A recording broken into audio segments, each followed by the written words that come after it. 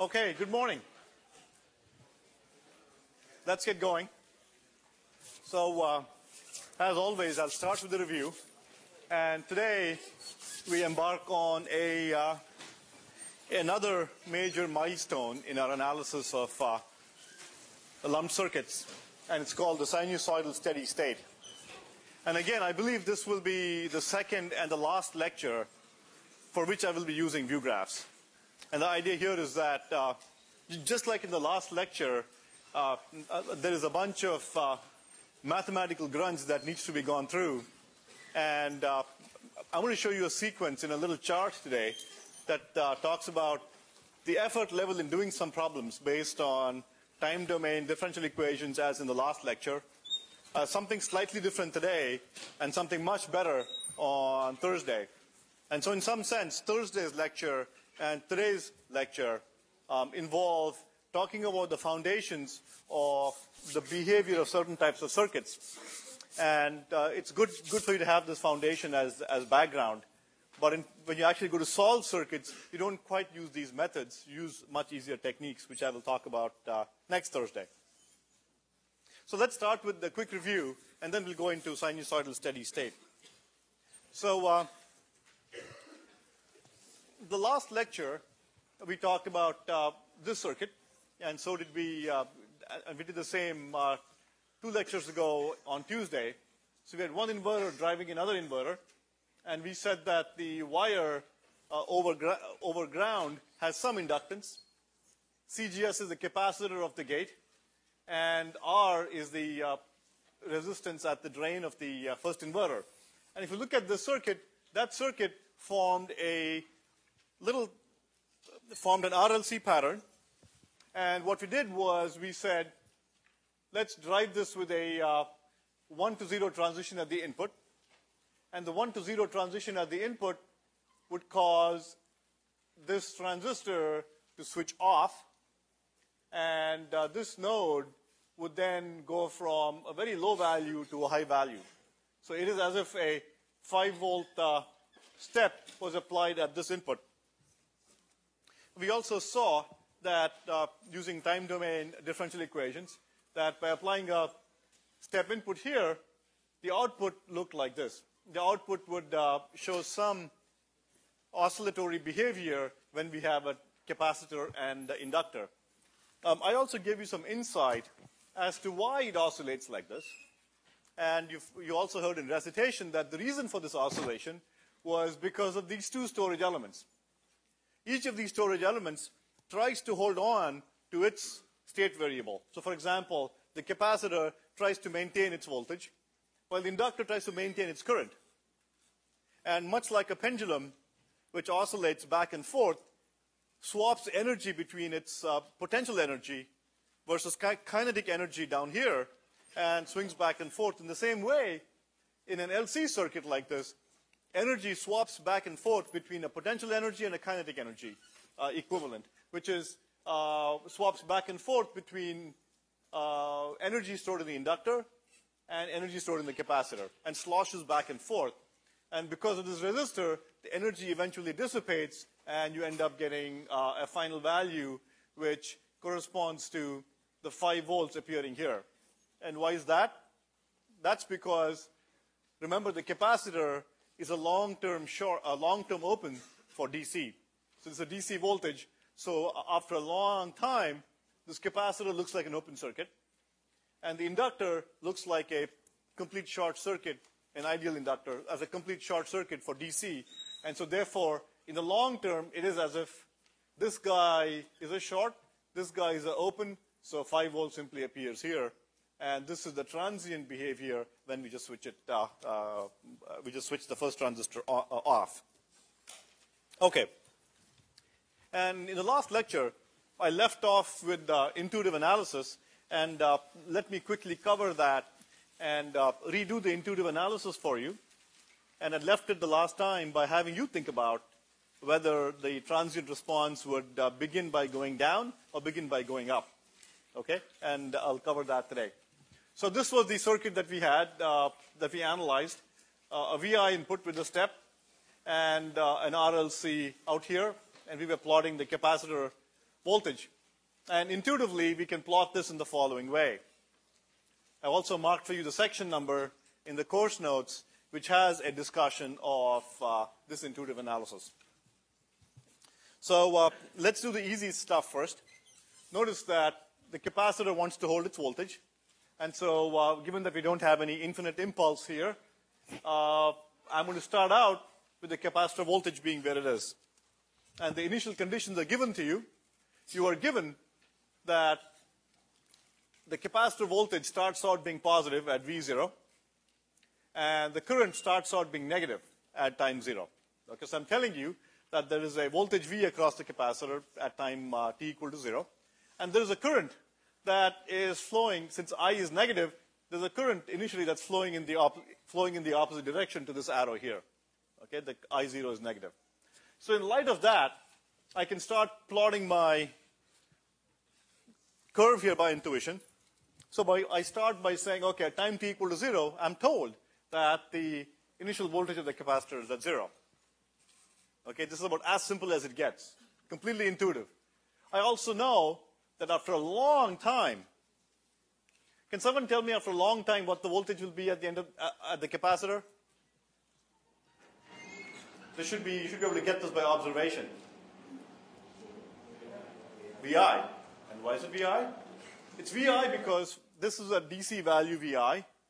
And after a long time, this guy behaved like an open circuit to DC. This guy behaved like a short circuit to DC. Okay, so since it's an open circuit, VI will appear here after a long time. Okay, and so therefore, after a long time, the capacitor voltage is going to be at VI. Okay, and I just show you that. There you go. You already have the two endpoints of your curve completely by observation, intuition. Okay, no DEs, no nothing. Okay, just by staring at it and understanding the fundamentals of how simple primitive circuit elements work. Okay, absolutely simple stuff. Okay, so you've nailed the two ends now, and you can't go wrong with the stuff in the middle.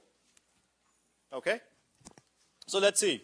So as a next step, what I do is I need to understand, what the dynamics of the circuit looks like here. So what I do is I develop the characteristic equation, and initially you'll write the differential equation and substitute e to the st, and get this characteristic equation. All right, but you can also remember it as a pattern. For a series RLC circuit, you always get an equation of this form. Always. Okay, if this is R, L, and C, and whether C is, whether you're looking at L up here or C up here and L up here, as long as you're looking at the capacitor voltage, the capacitor voltage is going to behave the same. Okay, and for this circuit, the characteristic equation remains the same as well. For a series RLC, it's exactly this. And I write the standard canonic form as s squared plus 2 alpha s plus omega naught squared. And omega naught is simply 1 by square root of LC. And alpha is simply R divided by L. And I have 2 in the denominator as well.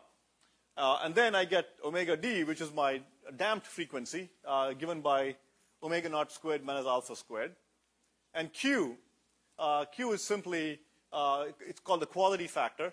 And we'll learn about Q in a lot more detail about a couple of lectures from today. That is given by omega naught divided by 2 alpha. And Q, so these parameters, alpha, omega naught, Q, and omega d, pretty much characterize everything else that I need to know about the circuit. Okay? So first of all, omega d is the frequency. Okay, frequency of oscillation. Okay? And so since omega d is the frequency of oscillation, then I know that the time period of oscillation is 2 pi by omega d. Omega is in radians. Notice that for typical values of circuits like this, when R is pretty small, alpha squared is going to be very small. And in it's a common case for underdamped circuit that omega d will more or less be equal to omega naught. Okay, commonly that is going to be the case. So this frequency is governed by LC, and if R is large, it's governed by this value, omega d here. So I have the frequency of oscillation.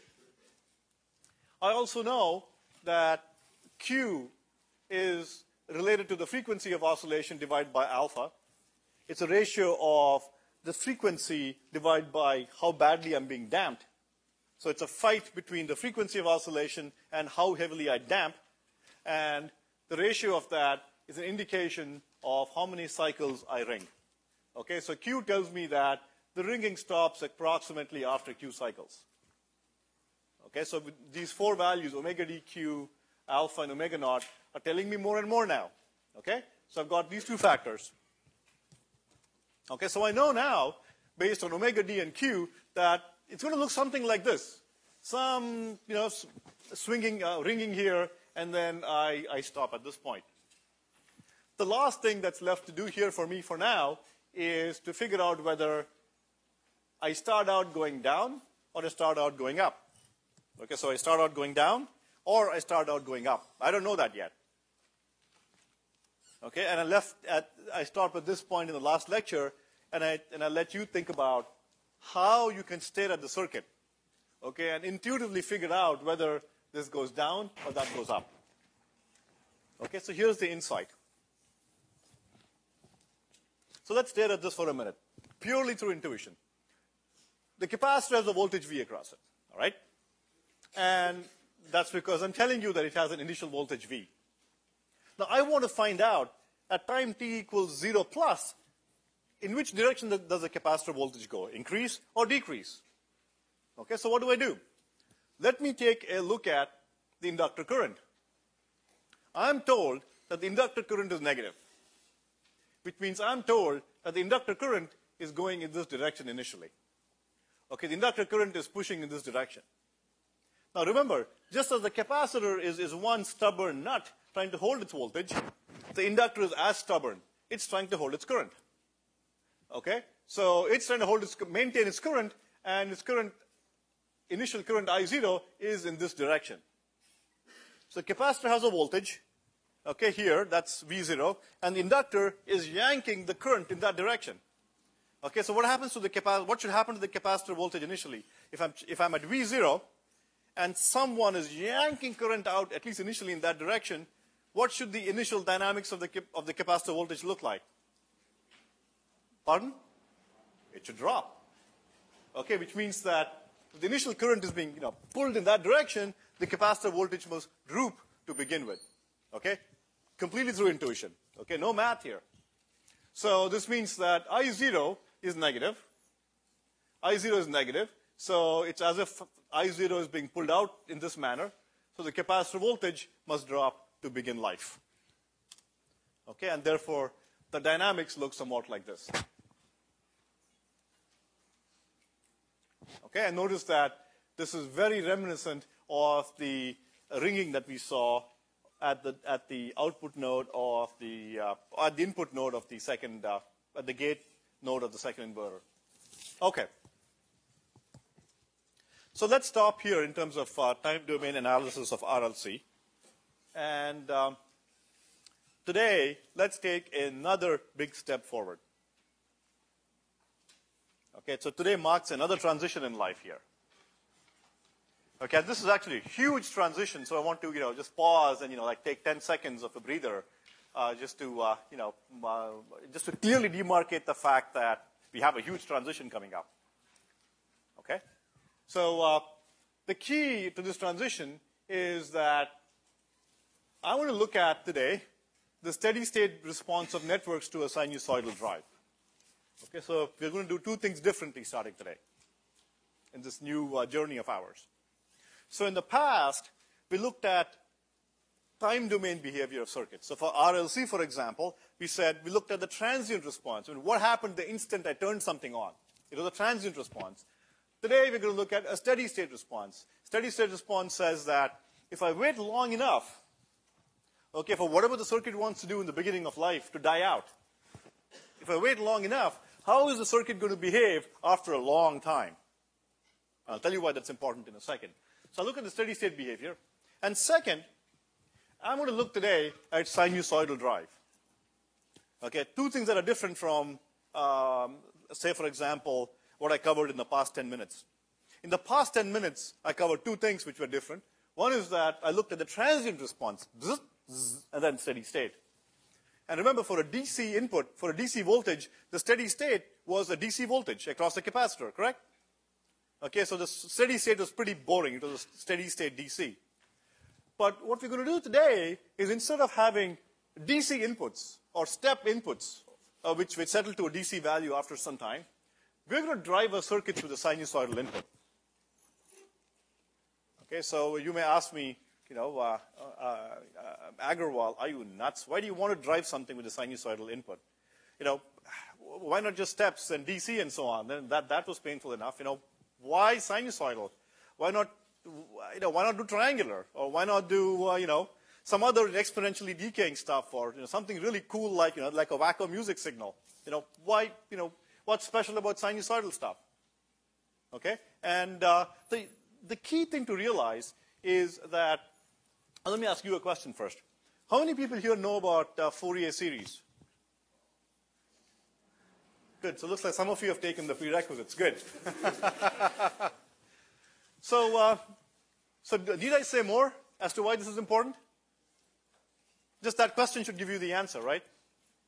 So it turns out that, so you learned about Fourier series, and when you learned about Fourier series, you were wondering, why on earth are we learning about Fourier series? Who cares that you can represent, the periodic signals as a summation of a series of sine waves? Why is it interesting? Why are you telling me that I can take a square wave and represent that as a summation of periodic square waves and represent that as a summation of sines? Who cares that I can take, a sequence of pulses with a fixed period and represent that as a sum of sines? Who cares that I can take, a triangular wave and represent that as a sum of sines?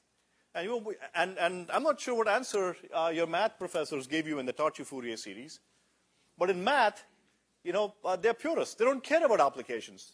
When the answer could well have been, because it's aesthetically pleasing. It's not, isn't it cool that you can represent a sequence of pulses as, sum of sines? That's good enough for mathematicians. But, I'm an engineer. If it doesn't help humanity, if I cannot see how it helps humanity in the short term, then, I probably don't care too much about it. Okay, so let me give you some practical significance of this. So it turns out that since we know that we can represent periodic signals with sums of sines, what this means is that if I can figure out the behavior of networks to a sinusoidal input, okay, if I can understand how to analyze a network for a sinusoidal input, that means that if the circuit is linear, I can then compute the response of the circuit to any periodic waveform. Correct? So here's the argument. I can represent any periodic waveform as a sum of sines. Fourier series, remember. So if I just figure out how to measure or figure out the response of my network for a sine wave, then if this is a linear network, I can compute the response to any sequence of scaled sum of sines. Okay, if it's a linear network, A some sine, B sine 2, omega, whatever, C sine, something or the other. I can simply take the response of the one sine, and from there, I can go ahead and, knowing the response of a sine wave, I can compute the response to a sum of sines. Okay, that is pretty cool. Okay, so therefore, doing it for sinusoidal drives is really important. Well, why steady state now? Okay, hopefully I've convinced you that looking at the response of circuits to sinusoidal drive is important and interesting, because you can go to you can go long ways from there. What about steady state? Well, it turns out that, I'm going to show you, when you listen to music, so you have an amplifier, listen to music. Okay, what you're observing by and large is the steady state behavior of the amplifier. Okay, look, you're listening to something over many seconds or many hours. Okay, and the transients, usually for most of our common circuits, the transients die out very quickly. Okay, and so the transients are quite complicated, and they die out quickly. So we say, we're engineers, let's focus on what's practically important. And we'll focus on the steady state behavior as a large part of our analysis. And just completely ignore the transient response when we care about the drive to sinusoidal, or the response to sinusoidal input. Okay, the transient response is going to die away, and I'll show that mathematically to you in a few seconds. And let's focus on the steady state, because that's what I'm going to hear most of the time. I'm going to listen to an average over a long period of time. Okay? So that's the motivation behind this. And let me put this in perspective for you. And so by now, this should bring memories to your mind. This is the playground that we are in. Okay, this is the lump circuit playground here. I can remember we came from the playground of nature to the playground of ECS, where we make the big leap from Maxwell's equations to lump circuits. That's lump circuit abstraction. And within there, we spent a large part of the last couple of months doing linear circuits. We also analyzed nonlinear circuits. You know, remember the amplifier circuit with the MOSFET, large signal analysis, was nonlinear. Well, we did linear and nonlinear. Within linear, we also showed that if you take a digital circuit, at least as we understood them, and draw the sub-circuit for a given set of switch settings. Okay, if I set the switches in a given way, what I was left with was another linear circuit for a given value of all the switch settings. My small signal analysis was also linear. If I focused on small signals, I also had linear analysis. So today what we're going to do is this. We're going to articulate a different part of the playground. Okay, this was a big linear playground. We've done this, we've done this. We're going to explore this territory. This is that territory of the playground in which we have sinusoidal inputs to circuits. Furthermore, we're going to look at a sub-circuit of that region, which is steady state. Look at sinusoidal input and in the steady state. Okay, so that's going to be our focus for the next 2 or 3 lectures. Okay, just to give you a perspective of where we are. Okay, so to motivate this, what I'd like to do is consider your amplifier. This is our friend, the amplifier circuit, this part here. And remember, even though this is an amplifier, I'm using a MOSFET here. And the MOSFET, as you know, has this gate capacitance EGS. I'm explicitly drawing it out for you here. And I'm going to drive this with a bias voltage plus some small signal VI, the usual template for amplifiers. And there is some Thevenin resistance attached to that source. So I'm going to model my source as a bias voltage, a small signal, plus some source resistance. Okay? And I'm going to apply a sine wave here. And I'm going to look at what this looks like. Okay? So you may think that, look, this is a linear amplifier. And so if I apply a sine wave here, I should see some response here. And that should be, it should be the same amplitude if I feed the same amplitude here over any frequency. Okay, but let's see what happens. Keep a look at, switch over to that view graph while I show you a little demonstration here. Okay. So what you see here is 3 sine waves. A yellow sine wave, which is the input here. You see a green sine wave, which is the input VC at the gate of the MOSFET. And then you see the blue, which is the output here. So for now, simply focus on the yellow and the blue. Okay, the yellow is the input, and the blue is the output. Okay, so I apply some input, and I get a output that looks more or less some linear function of this input here. It's a small signal. So what I'm going to do is I'm going to change the frequency of the input. Remember, I want to look at the response of the circuit to a sinusoid. Okay, so I'm feeding a sinusoid here. Look at the response. I'm going to change the frequency. That's a big shift that we're making in that the curves that we drew in the last lecture had to do with varying time. Now I'm going to focus on sinusoids and vary their frequency. Okay? So I'm going to change the frequency and stare at the blue curve as I increase the frequency, and just think about what you might expect. Okay, based on the knowledge you have so far, you would expect that, look, as I change the frequency, the frequency should change, but I should see the same amplitude. Okay, but take a look. Let me increase the frequency of the input, and what do you see at the output? So I'm increasing the frequency.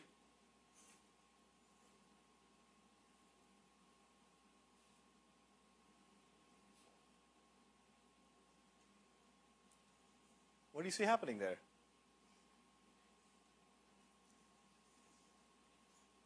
If you don't see anything changing there, you'll need to see an optometrist. But okay, so what do we see here? So as I change the frequency, as I increase the frequency, what happened to the blue? the blue kept decreasing in amplitude. And you're saying, whoa, what's happening here? We don't have the tools to deal with this. Okay, I expected that I'll change my frequency. My frequency here should change, of course, but why is the amplitude changing? What's happening here? That is weird. Okay? And notice that this amplitude became smaller because the amplitude of the green became smaller. And remember, the green was the voltage across the capacitor. Okay, so this is your RC, and here's my input.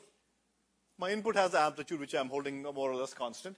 And notice that VC has decreased in value as I increase my frequency. Okay? Just hold that thought. So as I increase the frequency of my input, the amplitude of the output kept diminishing. In other words, the gain of the system seemed to have decreased as I increased my frequency. Okay? And today we'll look at why that is so and how we can analyze that.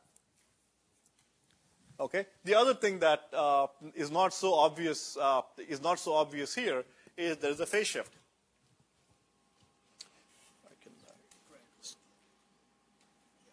So what I'm going to do is try to see if we can observe the phase shift here.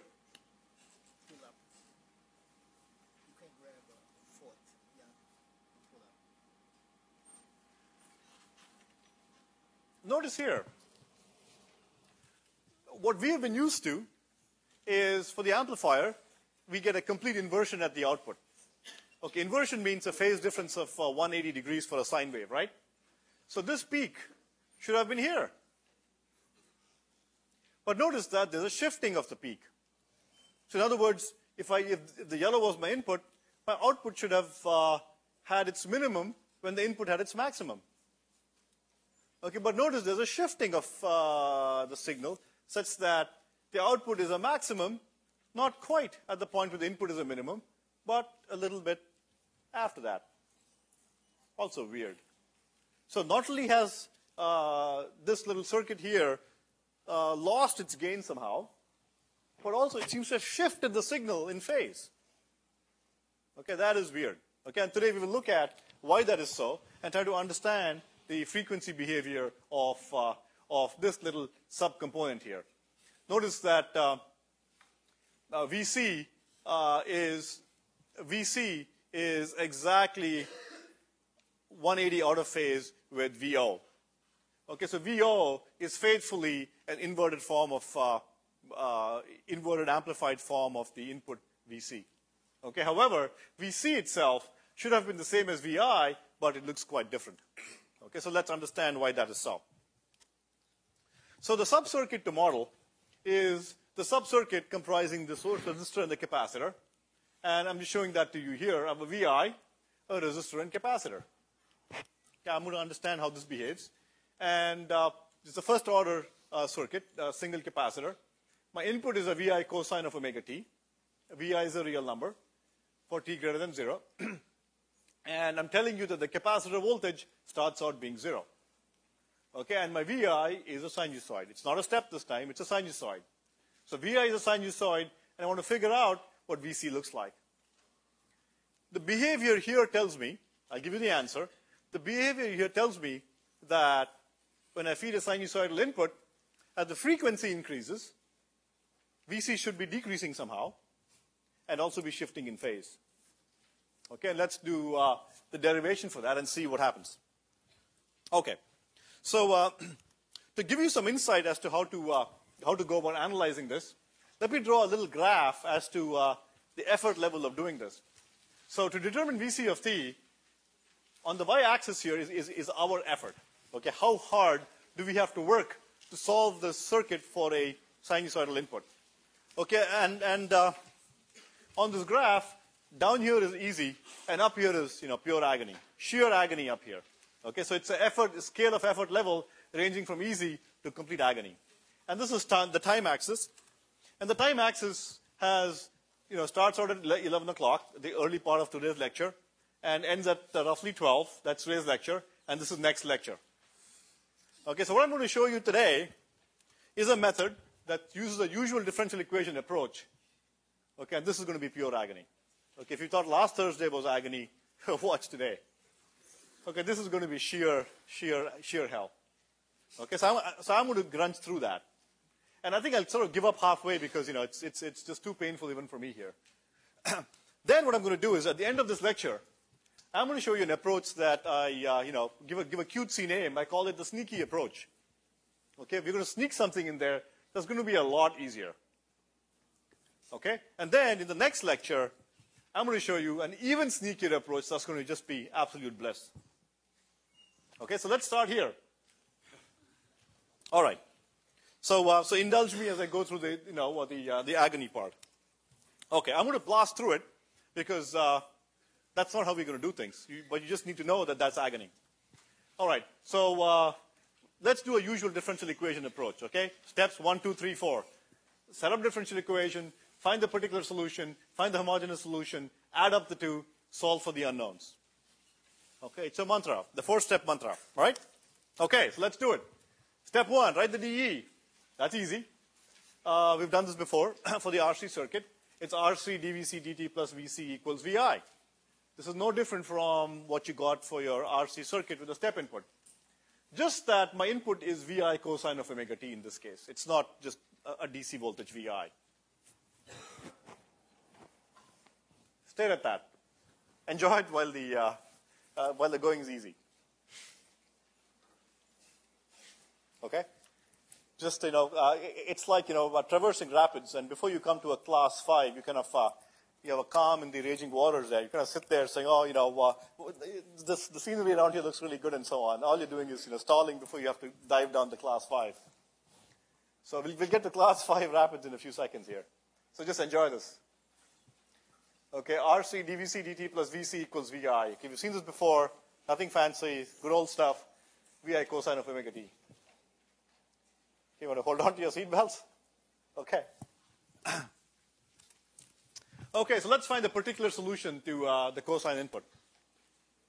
Okay, so let's use our standard method. And what I'll do is, just so there's going to be so much crapola up there, so that I draw your attention to VP, which is what we're trying to get, I'm just going to put a box around VP in red. Okay, if you see like all sorts of garbage up here, just look for the red square. Okay, that's what we're trying to get at. Okay, that's our equation. Okay, so let's try. First try. Gee, A worked before, a constant value A worked before for DC inputs. Let's try that again. If it worked then, it may work now. So if I use A constant value, and I substitute it here, I get dA dt goes to 0. VP is A, but on the right-hand side I have VI cosine omega t. Okay, so clearly A doesn't work. Sorry, I struck out. Well, aha! Cosine omega t here, let's try A cosine omega t as my particular solution. Okay? Things are getting a little harder now, a little more painful. So substitute A cosine omega t here. So I do get A cosine omega t for VP, but out here I get RC A sine omega t times omega times -1. So I have a sine and a cosine, and then I have a cosine on the right-hand side. Sorry, doesn't work. Nope, doesn't work either. Well, let's try A cosine omega t plus phi. Okay, so we're now embarking into the rapids here. Okay, you can begin feeling the pressure. So, just to refresh your memories of sines and cosines, A is the amplitude of the cosine, omega is the frequency, and phi is the shape, the phase. Remember the signal I showed you earlier. Something happened to the amplitude of the sine, something happened to the phase. So A cosine omega t plus phi. Okay, let me plug it in here and go by standard practice. So here's what I get. So I plug in A cosine omega t into this equation, and this is what I get. Okay, I differentiate it, so I get omega out minus sine omega t plus 5.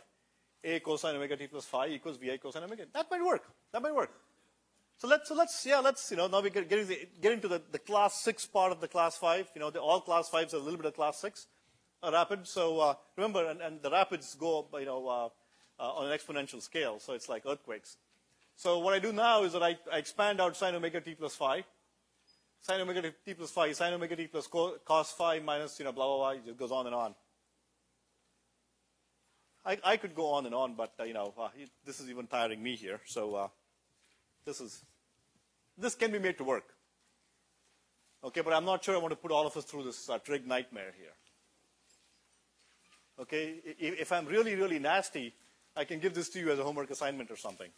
Okay, but I'm not that nasty, so you won't see that. Okay, but if I go down this path, it'll get me to the answer, but I would have to soon negotiate class 6, class 7 rapids to get to where I want. So let me punt on it. Okay, let me start from scratch. Okay, so I'm at step 2. Let me start from scratch. Okay, instead what I'd like to do is let's get sneaky here. So rather than negotiating the class 5 rapids, what we can say is, aha, we can take our canoes and jump onto shore and run down and then get back onto the river. Let's do that. That's called the sneaky approach, so that all our friends who are behind us think to negotiate the rapids, but what we're going to do is get sneaky, take the shore path. So let's get sneaky here and just walk down the shore and see what's there, okay? So I'm going to do something completely weirdo here. I'm going to look at solving this equation through the shore method. Okay, S stands for shore, or S stands for sneaky, whatever you want. Okay? So what I'm going to do is, rather than try to solve for VI cosine omega t, I'm going to say, let's try a different input altogether. Okay, and you'll understand why in a second. It's like I'm the captain of my canoe, and I tell my teammates, hey, let's not negotiate the rapids. Let's go and explore the shore. Maybe down the shore we can find a path that gets us across to the other side more easily. Okay, so here's me and my colleagues, carrying our canoe and getting onto shore and taking a sneaky path. So this is not what I set out to solve. Okay, but I don't know where this will lead me, but let's see where the shore path leads us. Okay, so I'm going to try solving this equation, VI e to the st. Okay, S stands for shore or sneaky, whatever you want, right? So I don't know where I'm going, but let's see where this leads us. Let's explore, okay? Make believe you're Columbus or something. Okay. So I don't know, let's use the usual techniques and see how this works out. So let's try a particular solution, Vp e to the st. So my input is Vi e to the st. I'm trying to solve the circuit for a different input. And let me try a solution Vp e to the st and see if that works out nicely. So I substitute Vp e to the st into my equation here. So Rc Vp e to the st, blah, blah, blah, blah, blah. Okay? So what I get here is Vi st. Vp st stays the same. But here, Vp comes out, S comes out, and e to the st stays the same. So that's a nice property of exponentials. And this is what I get. A really cool property of exponentials is that when I differentiate it, I get the exponential back. Unlike a cosine, I got a sine, and for a sine, I got a cosine. Exponentials are, very plain and simple, straightforward. Okay, what you see is what you get. You differentiate it, you get the same thing. You get some other, some scaling, Vp and S and so on, some scaling here. You get an S scaling here, but the basic form stays the same. This is quite nice.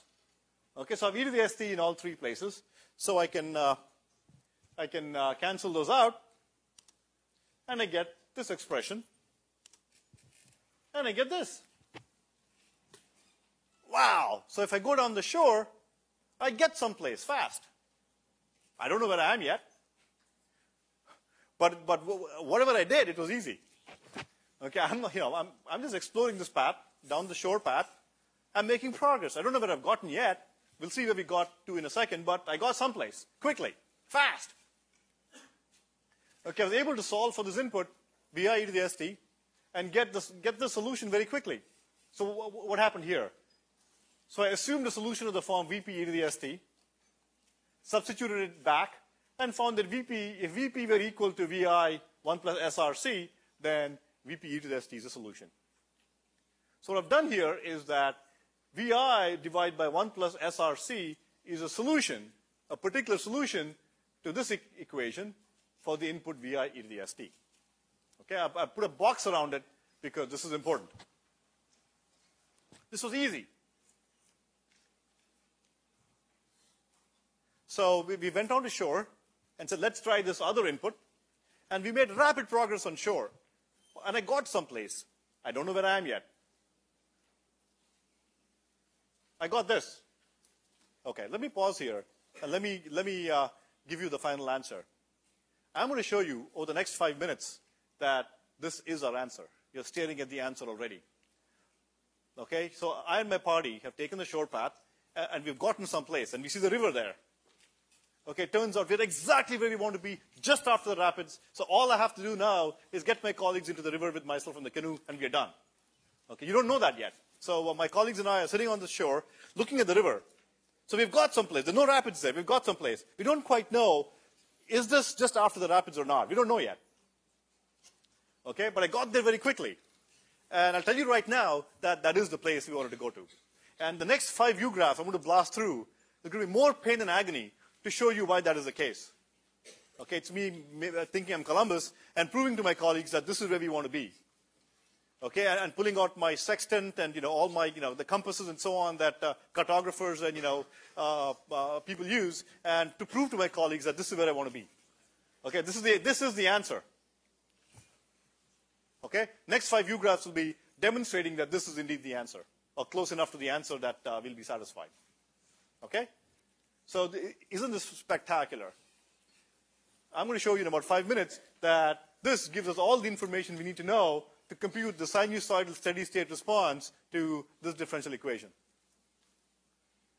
Okay, and we will come. Let me write that down here, just so you know.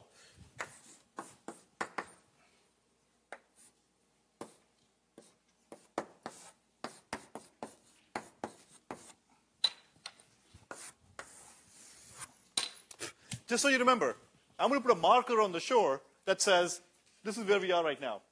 Okay, now let me prove to you. Okay. So, as I just said,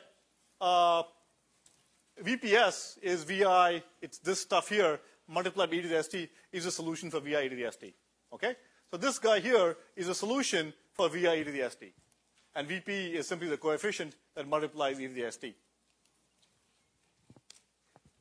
Similarly, if I substitute S equals j omega, okay, I told you 5 U-graphs of more hell, but we're going to I'm just going to prove to you that this is it. So I'm substituting S equals j omega.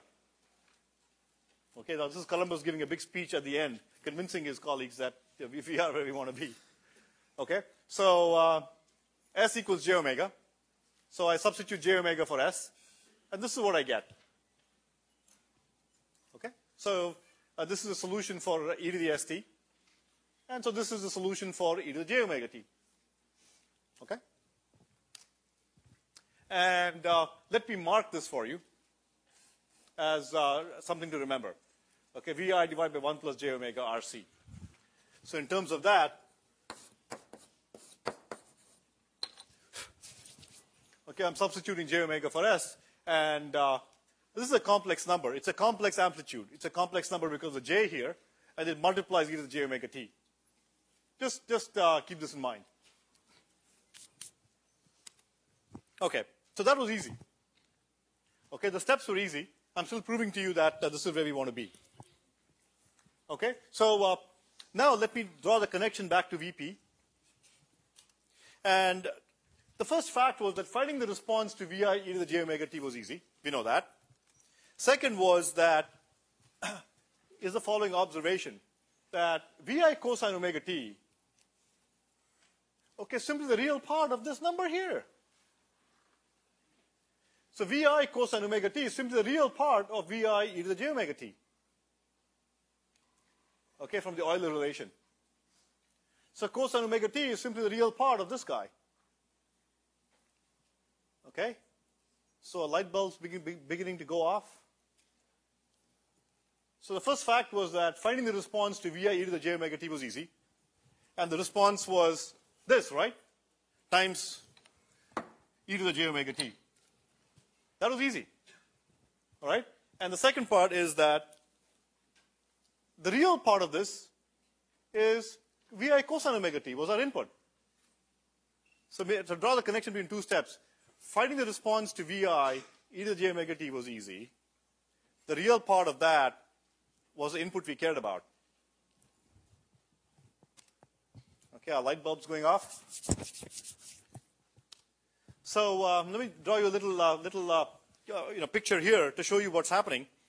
So response to VI is VP. It's a particular response we're looking for. Remember the red square. But we threw in a sneaky input, VIS, and we found the response VPS to that. Okay, this step was easy. This step was hard. VI to VP was hard. Trig nightmare, remember? But VIS to VPS was easy. It was a simple, VP e to the j omega t, VP e to the st thing. And we also know that the real part of VIS is VI. The real part of this is simply VI. So if we have a real circuit, if we have a real linear circuit, okay, for a linear circuit, if the real part of this gives me VI, then the real part of the solution should give me VP. So computing VPS was easy. So if I take the real part of this, I take the corresponding real part of this. Okay? So this is sort of an inverse superposition argument. For superposition, I said, take the response for A, take the response for B, add them up, you get the response for A plus B. Here what we're saying is that get the response to A plus B, all right, or to A plus JB, and the real part of the input will produce a response given by the real part of the output. Okay, so this is an inverse superposition argument. So it's a linear circuit, then if VI is the real part of this sneaky input, then I find the response to the sneaky input and take its real part, I should get VP. So here I am, Columbus, standing down at the entrance to this part of the river. I just proved to my colleagues that all we have to do is take the real part of what we have. Okay, and we can just jump right back into the river and get back to VP. Okay? And what I'm going to do next is just grind through the math and show you that. I'll just blast through it. It's not important. But you have it in your notes. So I'm telling you that VP is simply the real part of the sneaky output. And I take the real part of VP e to the j omega t. And I take the real part. And let me just a bunch of math here. Okay? So I'm just taking the real part and doing a bunch of complex math. So remember, VP was given by this quantity here. And I take the real part, and I end up with VP is simply this quantity multiplied by cosine omega t plus phi, where phi is given by tan inverse of omega RC. And this is the coefficient multiplying the cosine. Okay, so by taking the sneaky path and then taking the real part of that output answer, I was able to very quickly get to where I wanted to be. Okay, so from here to here, it's only math. And recall that VP, the thing in the red, was what we set out to find out, which is a particular response to VI cosine of omega t. Okay? And remember that 2 grunge is all of this stuff. So I'm going to blast through 2 or 3 more view graphs that just give you more insight and more math, nothing particular. And remember, to solve the equation, we have to find a homogeneous solution too. But recall that the homogeneous solution for our RC circuit is of the form A e to the minus t by RC. Okay? This means that as time becomes very large, this part goes to 0. Right? As time becomes large in the steady state, remember I care about the steady state. This goes to 0. And so, I don't care about the homogeneous solution. Isn't that fantastic? For most of the circuits we will deal with, except for purely oscillatory ones, the homogeneous part dies away. You have something like e to the minus t or whatever. It just dies away. It's gone. Okay? So the total solution has VH going away. And what I end up with is just VP. So my total solution in the steady state is simply VP. And A is given by this that we just calculated. Okay? So I just have a bunch more insight that I talk about that we can look through in your notes. And I just want to show you a very quick summary. So in summary, what we have is we computed VP. It was a complex coefficient. And all these steps, 2, grunge, 3, and 4, were a waste of time. And what I showed you was that for the input VI, the coefficient VP was complex. And I can take the ratio and represent it in this manner as well. Okay? And from VP, I can then compute the multiplier for the cosine as follows, by divide by VP here. Remember, the cosine was multiplied by, in the mathematical step that I did, VI divided by 1 plus this stuff here. So I can get the magnitude and phase of the transfer function of the circuit in the following manner.